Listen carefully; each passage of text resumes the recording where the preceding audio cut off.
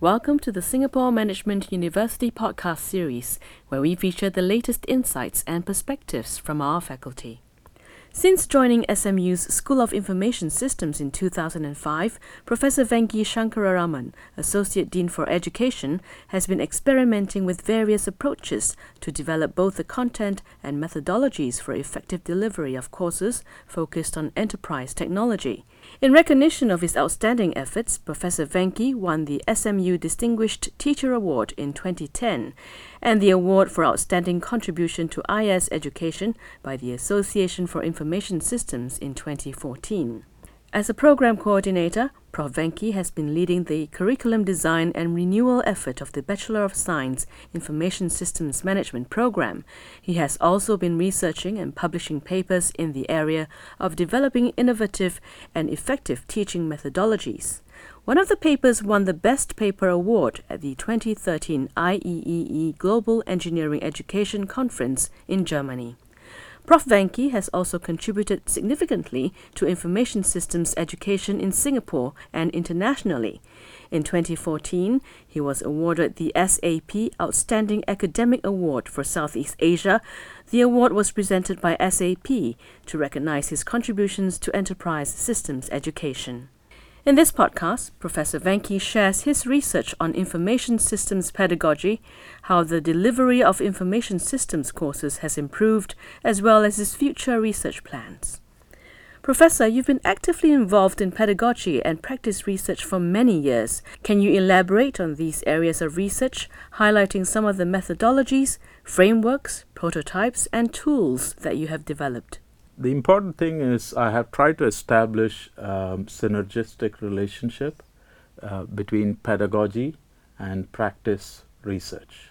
Okay, what I will do is first I'll talk about my pedagogy research. In this I have two different themes. The first one is on developing what I call innovative and effective teaching methodologies and content for enterprise systems technology, specifically focused on university level courses for undergraduate students. Now, enterprise systems design, implementation, and integration does play a major role in automating and innovating business processes. However, teaching these concepts to undergraduate students is quite challenging, mainly because there is a lack of compiled content and the complexity of the tools that is used in these enterprise systems.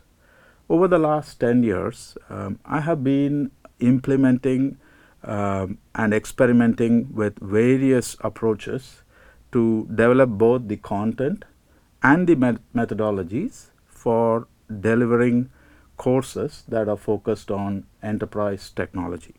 For example, I teach a course, Enterprise Business Solutions, which is a SIS Technology Depth elective. Now, the main objective of this course is to expose students to an emerging paradigm of developing agile and adaptable business processes using existing functionality that is already available in the enterprise systems. And an example would be the SAP ERP enterprise system.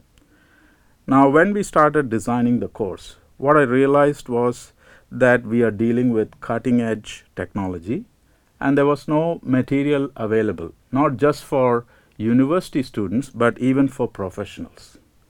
So what we did was we developed labs for the professional community, and then we created a blog in the SAP Developer Network, and then we uploaded the labs as tutorials. We received very good feedback from the SAP professionals from all over the world. This is a testimony that we are on the right track. We had face-to-face discussion with a number of professionals from SAP, and we gained valuable feedback from them. Now, having got this industry feedback, we then started to put the content together for the undergraduate students. This was first in the world for a university to offer such an undergraduate course using the latest SAP NetWeaver BPM software.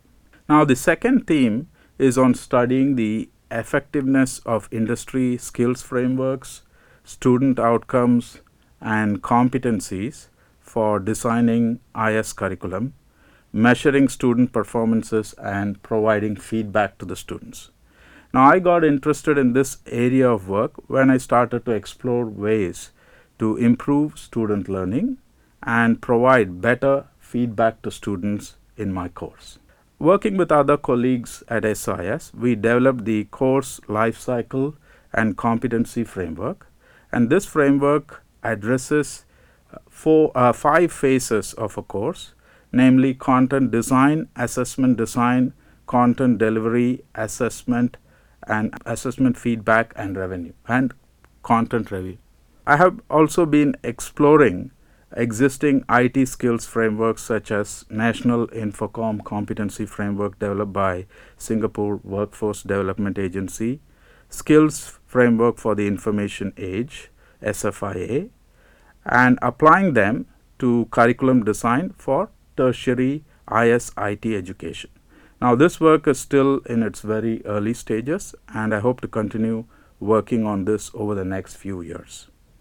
Now, besides working in pedagogy, I also work in practice area. I focus on enhancing business agility through the design and implementation of business applications that enable process automation. I am specifically interested in how enterprise systems can leverage data when a person is performing a business transaction. So, for example, how a salesperson entering a new customer order can leverage on past customer transactions and current inventory levels, and then propose a discount to the customer in real time. You have been with the School of Information Systems for about 10 years and have been very involved in improving the delivery of courses. Can you share how the teaching of information systems at SMU has evolved over the years? And how different or unique is our way of teaching information systems compared to other universities? The BSc Information Systems Management program is unique in the way it brings together business and technology. The emphasis is on using technology to drive business value. Now, the good thing is at the outset, SMU established a very good framework to promote excellence in teaching by having 2 tracks, namely education and practice track and research track. Now, this is kind of unique in Singapore at that time. At SIS, we have fully leveraged this by having members from both these tracks to co-teach the core courses. This helps in ensuring that we get a good mix of theory and real-world applications in our courses. At SIS, we believe in learning by doing. Therefore, we also have recruited professionals with industry experience. They are called SIS instructors.